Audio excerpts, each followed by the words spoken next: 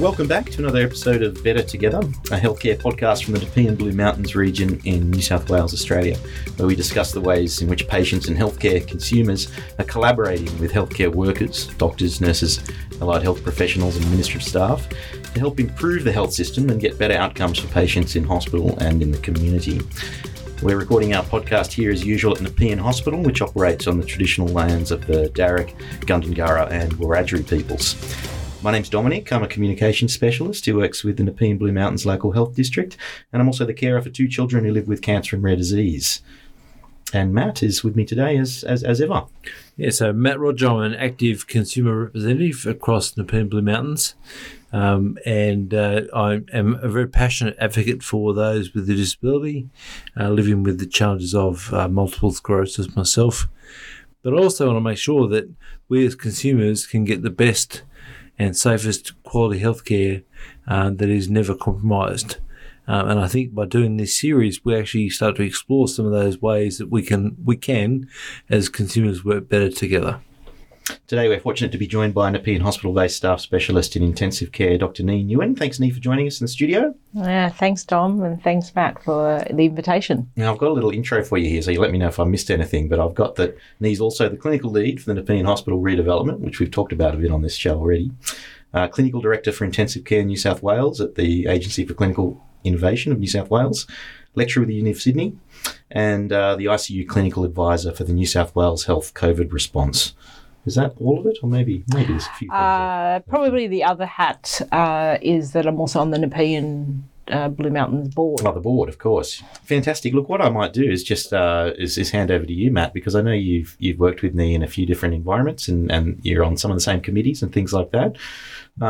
So, yeah, fire away. All right. Thanks, Tom. Nhi, I think my experiences in the different committees across Nepean Blue Mountains is we are starting to get better consumer engagement with clinicians, and we have certainly valued the opportunity to work with clinicians on that. But I want to take a step back and lift the curtain behind the board. How does a consumer know that the messages from a consumer are being heard at the board table? So it's really interesting. I guess the whole space, and so as you know, the board is appointed by the ministry and actually by the government as a representative of, so they're eyes and ears in a way. So the board has the composition of the board actually is important. Constitution of the board is actually to have community members on there. And although I'm an intensive care specialist and bringing a certain expertise to the board, our board is very diverse. And so I think the consumer voice comes in many ways. It comes through our consumer representatives on the board themselves, who are not health professionals. Some of them are not health professionals. They bring their own personal experience as well as experience from what they've heard from the community. We bring, so myself as an intensive care specialist, through the committees we chair and also my role in the redevelopment, have embedded in that the structure, consumer representation, and issues then get brought to the board. So I think that although the idea of a specific consumer rep, which sometimes can feel a bit tokenistic in some committees we've been to in the past, we haven't gotten we really haven't got it right all the time, right? To transition to a culture where core to everything we do is linked back to the consumer experience, because that's what we're here for. So I think everyone listening can be reassured there are multiple ways that the board, who ensures the best quality care can occur, do hear the consumer voice very loudly and clearly. Just pick up on that one then. How does a consumer know that the district and services and facilities are working towards providing the safest, highest quality care that's not compromised? Yeah. Because we don't necessarily get to see that at the back end, so to speak. Yeah. So I guess to answer that question, we can look at it in several ways. So the board chair, and certainly the chief executive, and all our consumers who write to the board or write to the hospital, we have access. Those letters are presented to the board, and the responses are presented. Right. So that's the first thing. Board minutes are always available, publicly available, because that's for the open record. So I think it's striking the balance through the way that we articulate that in board minutes and ensuring that the feedback occurs in a timely way in the correspondence that we send back. I'm not sure whether there's anything else so from a consumer perspective, like how would that look for us to get community assurance at board level? We're seeing it. Like maybe you can sort of help me. I think if it's about right care, right place, right time, and while we say we've got these benchmarks and key performance indicators, now a lot of people don't understand what a KPI actually is. So how do we know that we've actually said, okay, this might be our benchmark, but let's just go beyond that benchmark? So I think whenever we talk about KPIs, as you say, within a health structure, a lot of people get antibodies to it and sort of say it's only when we're watching numbers and watching trends. What's the so what factor? I totally agree with you. Okay, I totally agree. But then what we try to do is really put a framework around. It's actually not the number, but it's what those trends represent as a whole. And I think the board, through all its subcommittees, are genuinely best placed to put those pieces of the puzzle together, because it's never one indicator in isolation. It's never one committee in isolation. It always is the integration of all those. And I think of it in regards to hospital strain, right? So we talk about budgets and as you say, and I think we always have to be reminded that old saying about just because it counts, you can count it doesn't mean it's what actually counts, right?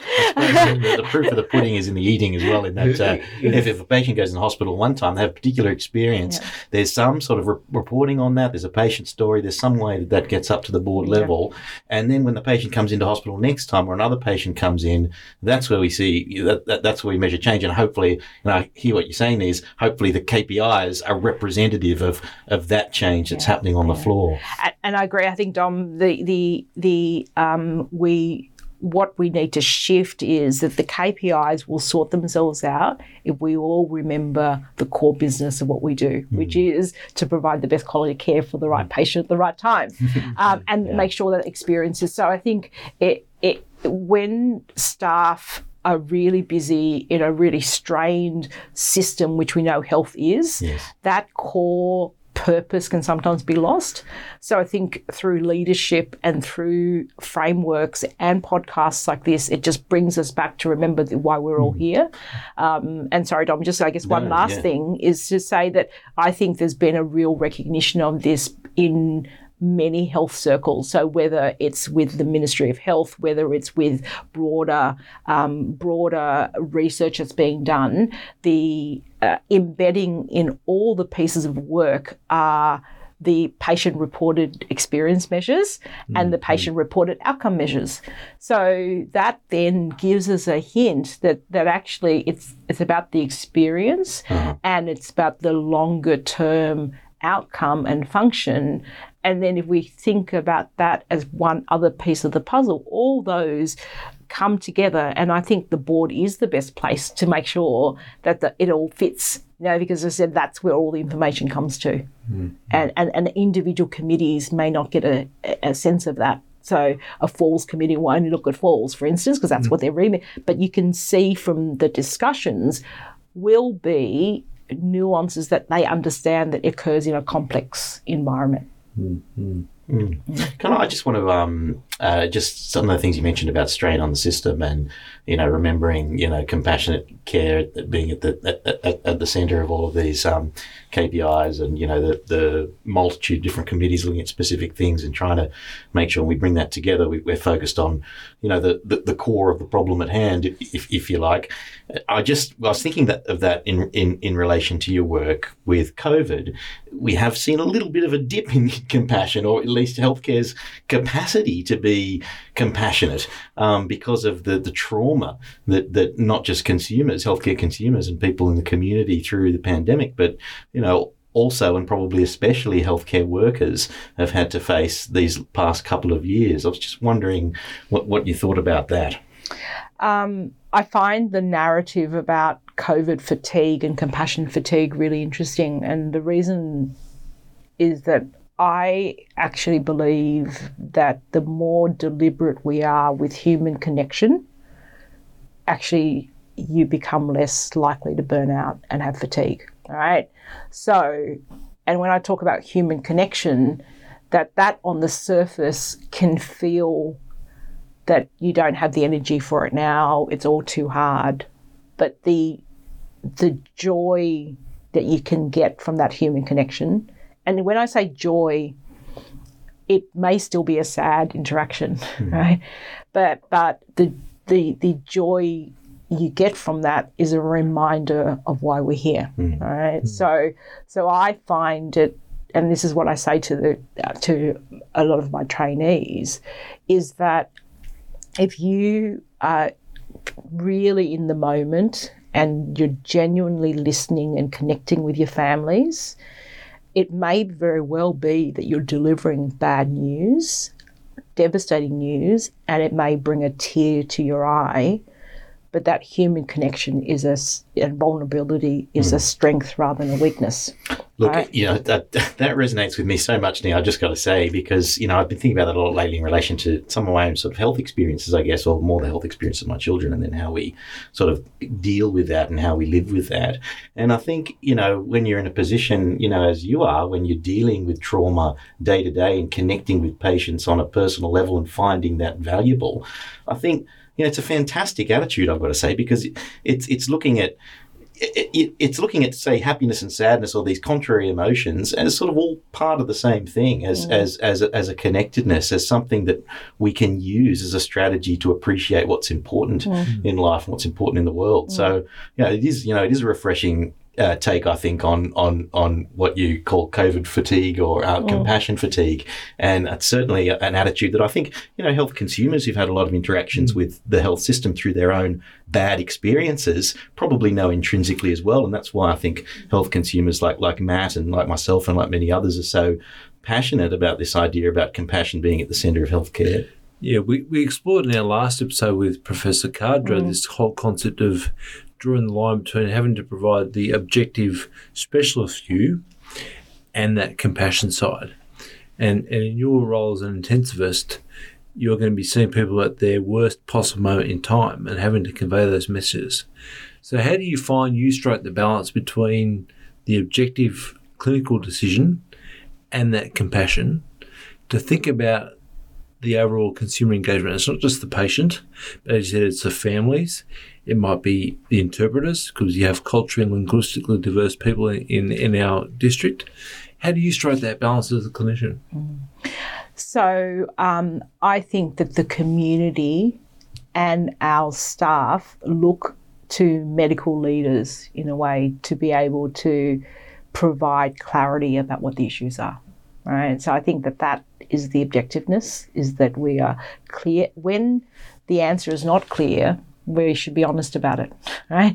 When there is uncertainty, declare that. That's, I think, is an important component of the conversation. So for me, the objectivity is a real clear awareness of decision making and on what grounds a decision's being put forward, right? And how I engage with the families to help some of that decision making. So that's I think that's what they look to us for that clarity and objectiveness. But that has to be balanced with an understanding of what the family and the patient's values are, what their context is. It's not my context, it's actually their context. So it's not how I may have a very, based on my experience and based on science and medicine and so forth, I might have a position on it and an opinion which is well informed. That has to be with the context of the family, right? Mm-hmm. So I think that how the compassion comes in, I feel is that it's about not this very black and white sort of presentation, but that nuance by, actually, if I tell you this, what does that mean? What is the impact of that in your... Help me to understand what this means to you when I say this.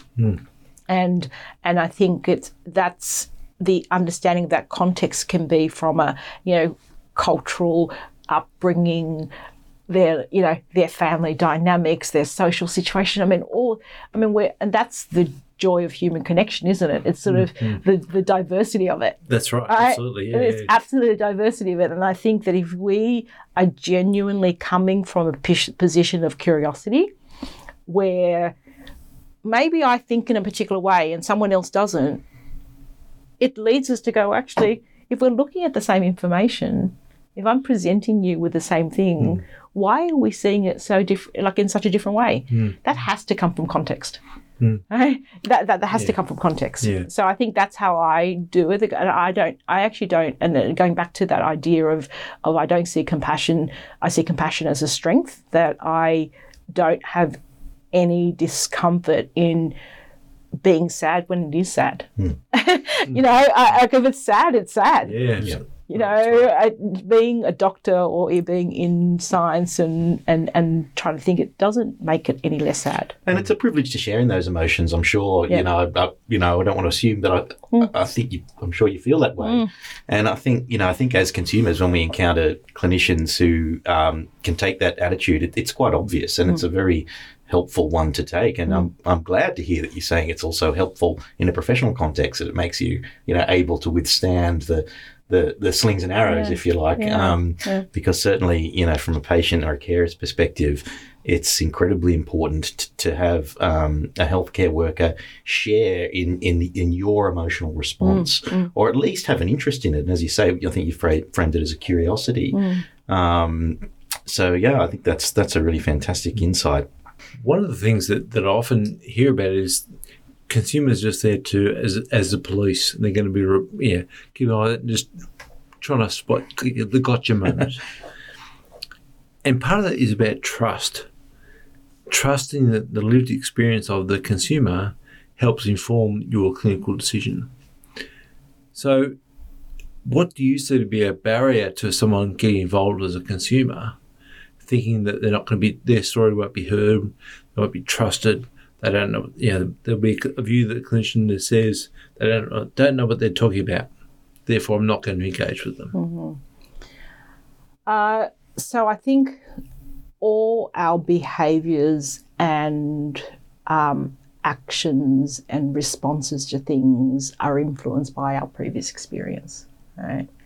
So if I was faced with that sort of, distrust from the consumer, first thing is you have to acknowledge it. I think we end up skirting around it, and then you get this tension because it's unspoken, right? You get and you start to hear staff go, "Oh, they're a difficult family," right? Or they're really pushy, or they want this, or they want that, and what I try to do is sort of say, well, actually, the way we speak, the words we use, the way we hand over, actually influences. They're mirroring back what they're seeing. So I guess it works both ways. So how I'm very comfortable, and I know that's built up over the years, is to be able to say very frankly, I sense distrust here. Help me. And again, it comes back to that curiosity. I sense that you don't trust, healthcare. Tell me a little bit about how you've come to that. And can I tell you, the complexity of healthcare is such that their experiences will be very real. It is real, right? And in fact, there were times where we could have done better. Okay, so I gave a very good example where I was on clinically and a family member said their other family member was a bit upset over the last couple of days because a staff member who answered the phone said the doctors will call you, and they didn't. All right? Mm-hmm. And we make these sort of promises with goodwill all the time. And I think what staff don't realise is patients and their families hang on that because it was a promise, right? To them, it was a promise. There was something, and then the tension built up over the few days. So instead of phoning in and saying, "Can I speak? Because I'd like to," so that people don't get defensive, it ended up being a convoluted sort of conversation. So what I did was I actually phoned and I said, "Look, I've heard that this is what's happened. I heard that you've been really upset about that. I acknowledge that the systems, we didn't do well. How would you like it to look differently from here?" And we made an agreement that actually a phone call every 48 hours to let her know how her family was what she wanted. And that we would then meet. So I think it's that agreement. And I think that in as busy as we are, it's those small steps. All right. And I think from a consumer point of view, if you're angry or you're frustrated or we haven't done well, then we should be welcoming that feedback. Feedback such that, and I said it doesn't work well all the time because the receiver of that feedback needs to approach it in a way that's not a personal attack. It's actually about feedback about how it's felt. And I think it's the reframing of things and I think what's really helped me over the years is the fundamental approach that everyone approaches an interaction or their job or that particular encounter with good intent, okay?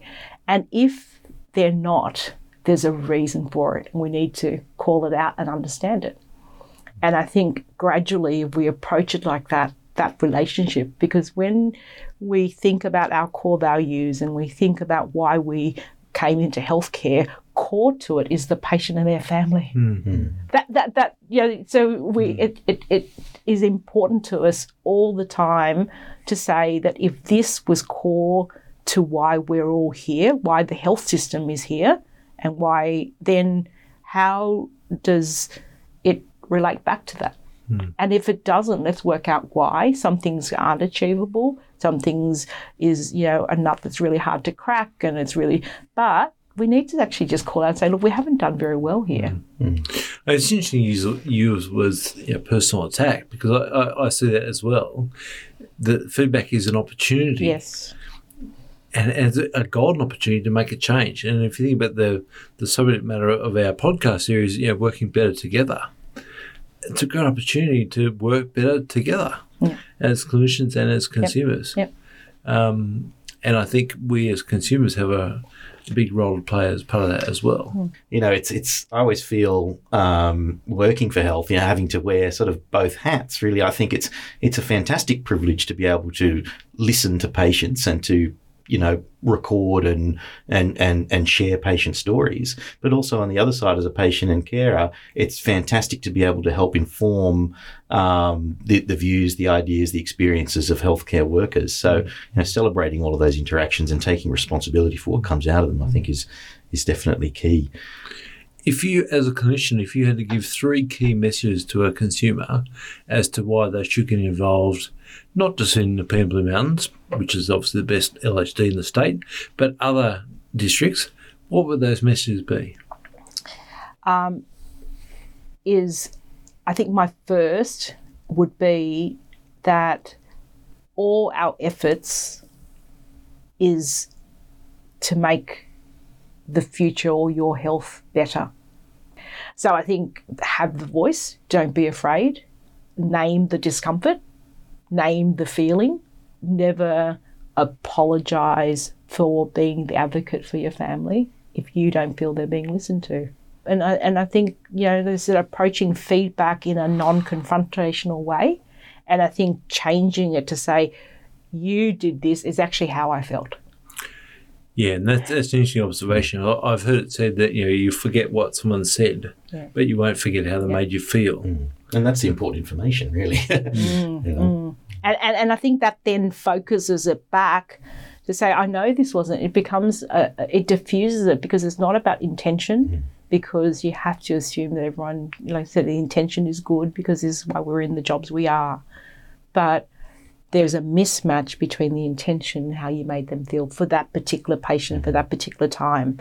So I think it's encouraging all those reflections. To some extent, that's inevitable, but the communication of it is always an opportunity. It's always an opportunity. And as I said, I think I don't think it's easy for anybody because, we sort of think about no one likes the idea of confrontation, right? They want to be polite. And then the other spectrum is it builds up and then you feel like actually suddenly this has come out of the blue. Well, actually it hasn't. There's been a whole context that's led to that, right? So I think I can't emphasise, more strongly that the clinician voice should, the consumer voice and the families, we have to constantly remind ourselves, either in the way we structure our plans and structure our organisation, the way we gather feedback, that allows us to make it core to everything we do.